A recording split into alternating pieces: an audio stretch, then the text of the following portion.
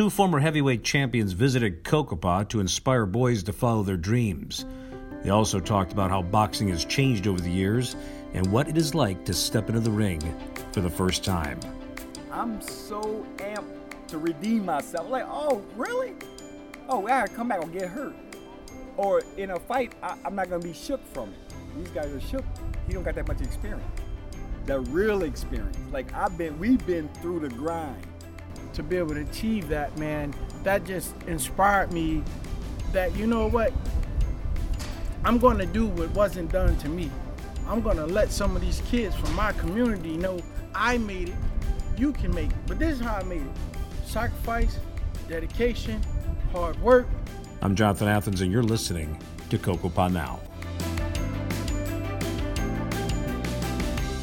Chris Bird and Layman Brewster came to the West Cocopah Reservation last summer to promote healthy living for men and boys. They gave a few boxing lessons and shared their insights on what they learned inside and outside the ring.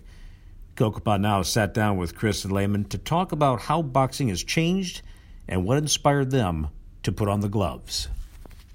Oh, honestly, for me, in my opinion of boxing from now and then we had a lot more experience. I feel like we had a lot more fights. We got more fights in, we got more tournaments, more activity going in, and more teachers. The teachers teach boxing. And I think it's now a lot of great teachers out there to teach kids. There's a lot of good talent, though. I gotta say that. There's talent coming up. But when we get to the higher levels and you fighting against the world, it's different now. The world is open up to all these different fighters.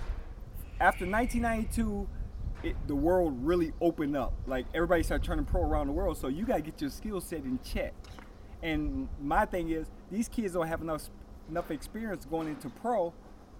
You have 25, 30 amateur fights. And then they'll put you, and you win an Olympic gold medal doing it. And then they'll put you in fights, yes, to build you up, because you got an Olympic gold medal. They'll build you. You got the right fights. You do well. And now you come across somebody that know how to really fight. This is not a build-up. Now it's your moment. Now you got to fight somebody. And that's where the difference is, where a long-lasting champion, sometimes that skill set, it keeps going. I mean, we'll last longer. And that's my opinion of boxing, just the skill set and the teachers.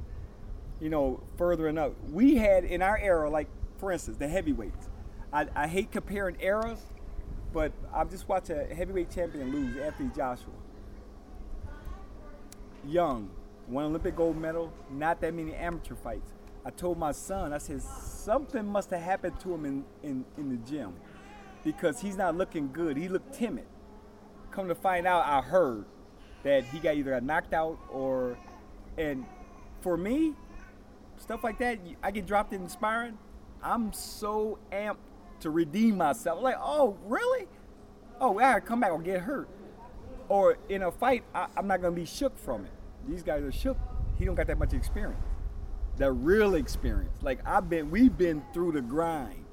And Layman, the grind, your first fight, what was it like? My first fight, what was it like? So we're saying my first amateur fight or pro fight? Either one or both.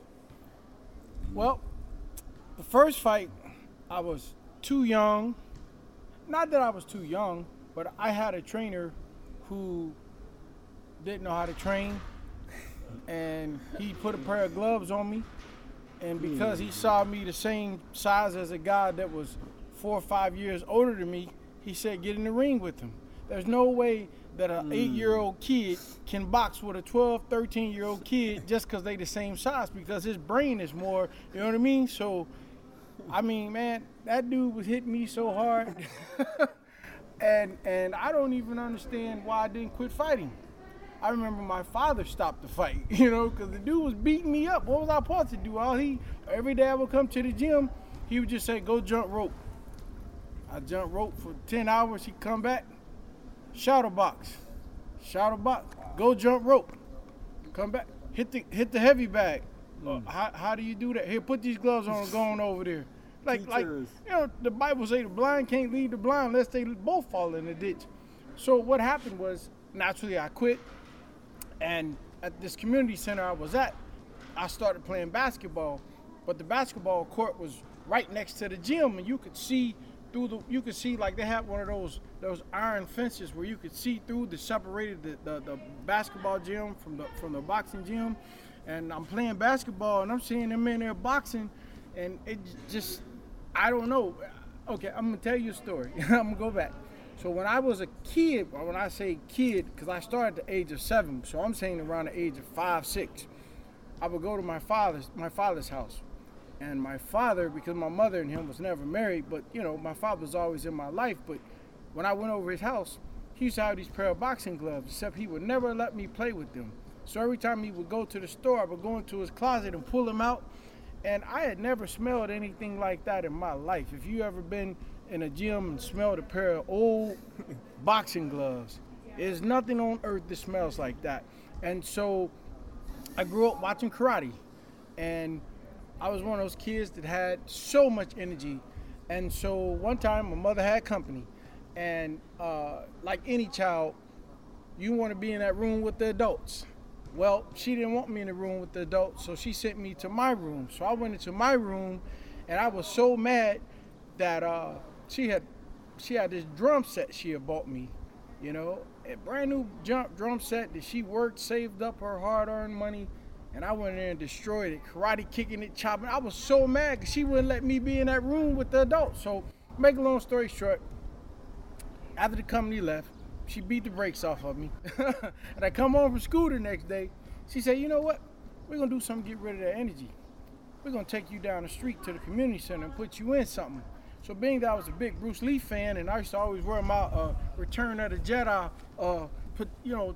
pajamas, I thought I was a ninja. So I went down there to the boxing gym. Well, I went down to the community center, but they didn't offer anything other than boxing. I was a big Bruce Lee fan. Bruce Lee was a big fan of Muhammad Ali, a big fan of boxing. And he used to bounce on his toes in his fights. So what I would do, once I started boxing, because I wanted to be like Bruce Lee, I'm on my toes or whatnot. But this is what I'm teaching myself, because I just told you I had a trainer that didn't teach me anything. But what had happened was, the correlation was being at my father's house, smelling those gloves, and then after a year or two going to this boxing gym. When I walked in this gym, I smelled the whole gym smells like those gloves. And something inside of me, like my nostrils flared up, my eyes got bigger, my pupils, like, wow. Okay, and look at these dudes with their shirts off. Oh man, Bruce Lee. So my mind was like, dude, this is your Shaolin Temple. You know what I mean? So I was like, okay, you know what? I'm gonna train, and I'm training, but I'm not getting taught anything. I'm just, he was just gracious enough to allow me to come into his gym. But like I said, I quit after that fight, after I got beat up. But then as I'm playing basketball, I'm hearing that speed bag, I'm hearing that heavy bag, I'm looking through, I could smell that gym, and it pulled me back into it. But this time when I went back, I guess because I never stopped shadow boxing, I never stopped watching fights. I'm sitting around watching my father watch fights of like Larry Holmes and guys like that, and I'm taking notes. So now I'm back in the gym, and I've actually improved without anybody even telling me, because I learned to pay attention to it. Because in order to be a good martial artist, you have to understand styles, you have to understand movement, you have to understand concentration, dedication, focus. So that's when I started to understand boxing is a form of martial arts. It is the use of your hands and your feet. So what I did was I took that to another level. My mother finally got married to my stepdad, and they moved to a community not far away on the other side of the river. They had a boxing gym not far from me, from my house. So my childhood best friend, her name was Tony Pippins. What he did, I said, man, can you take me to a boxing gym more? Because I heard it was a boxing gym. So he said, yeah, I know where it's at. I don't live too far from it. So one day after school, he took me down there. I met a guy by the name of Honey Boy Bill Brown. He was a bare knuckle brawler that used to fight in the Depression days, and he hoboed with Jack Dempsey. He was out of Louisville, Kentucky. He had pictures all on the wall when he used to be the middleweight. He used to be the middleweight bare knuckle champion of the world, if you want to call it that, where they tied ropes around trees, and that's when they had that one piece on, and they fought like this. But what he did was he taught me the art and science of boxing. And when I went into his gym, the first thing he did, he put me in the ring and told me to move around. But he would never teach me how to throw a punch. For 3 months, I didn't throw a punch. I just learned how to use my feet. And at the point where I was like, hold on, man, that ain't boxing. I'm looking like Bruce Lee because now I'm nice on my toes, you know. But then when he started showing me each punch, the jab, the right hand, and I already had that foot movement down, it just made me go from a seed to a blossom rose, if you will. And I just kept taking it to the next level, And when I was hearing you speak earlier to Chris about today versus our era, the difference is guys like Chris, guys like me, we went into a gym and said we want to be a world champion. We didn't go in there because we wanted the money, the clothes, the social media. It wasn't even about that. It was just that I wanted to say I was the baddest dude for me at that time in my neighborhood, or I was the baddest dude in my city, or I was the baddest dude in my state, or I was the baddest dude in the United States, because that's what the amateurs is. When you fight on the amateur team, when you find a big amateur tournament like the Golden Glove Nationals, or the what is that called, the ABF, Amateur Boxing Federation, yeah. You have 44 championships. Yes, you have 44 states from around the entire United States coming, and man, to say you're the best out of all these people, man, I mean, you got people tall, people short, people wide, people skinny, people with big fists, people with little fists, people that look mean, people that look scared. And to say you're the best out of all these people, man, that's a world championship in its own, you know. And for me to be able to achieve that, man, that just inspired me that, you know what, I'm going to do what wasn't done to me. I'm going to let some of these kids from my community know I made it, you can make it. But this is how I made it.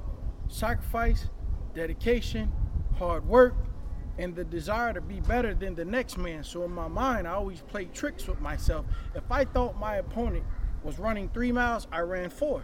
If I thought he did 3 rounds on the back, I did 5.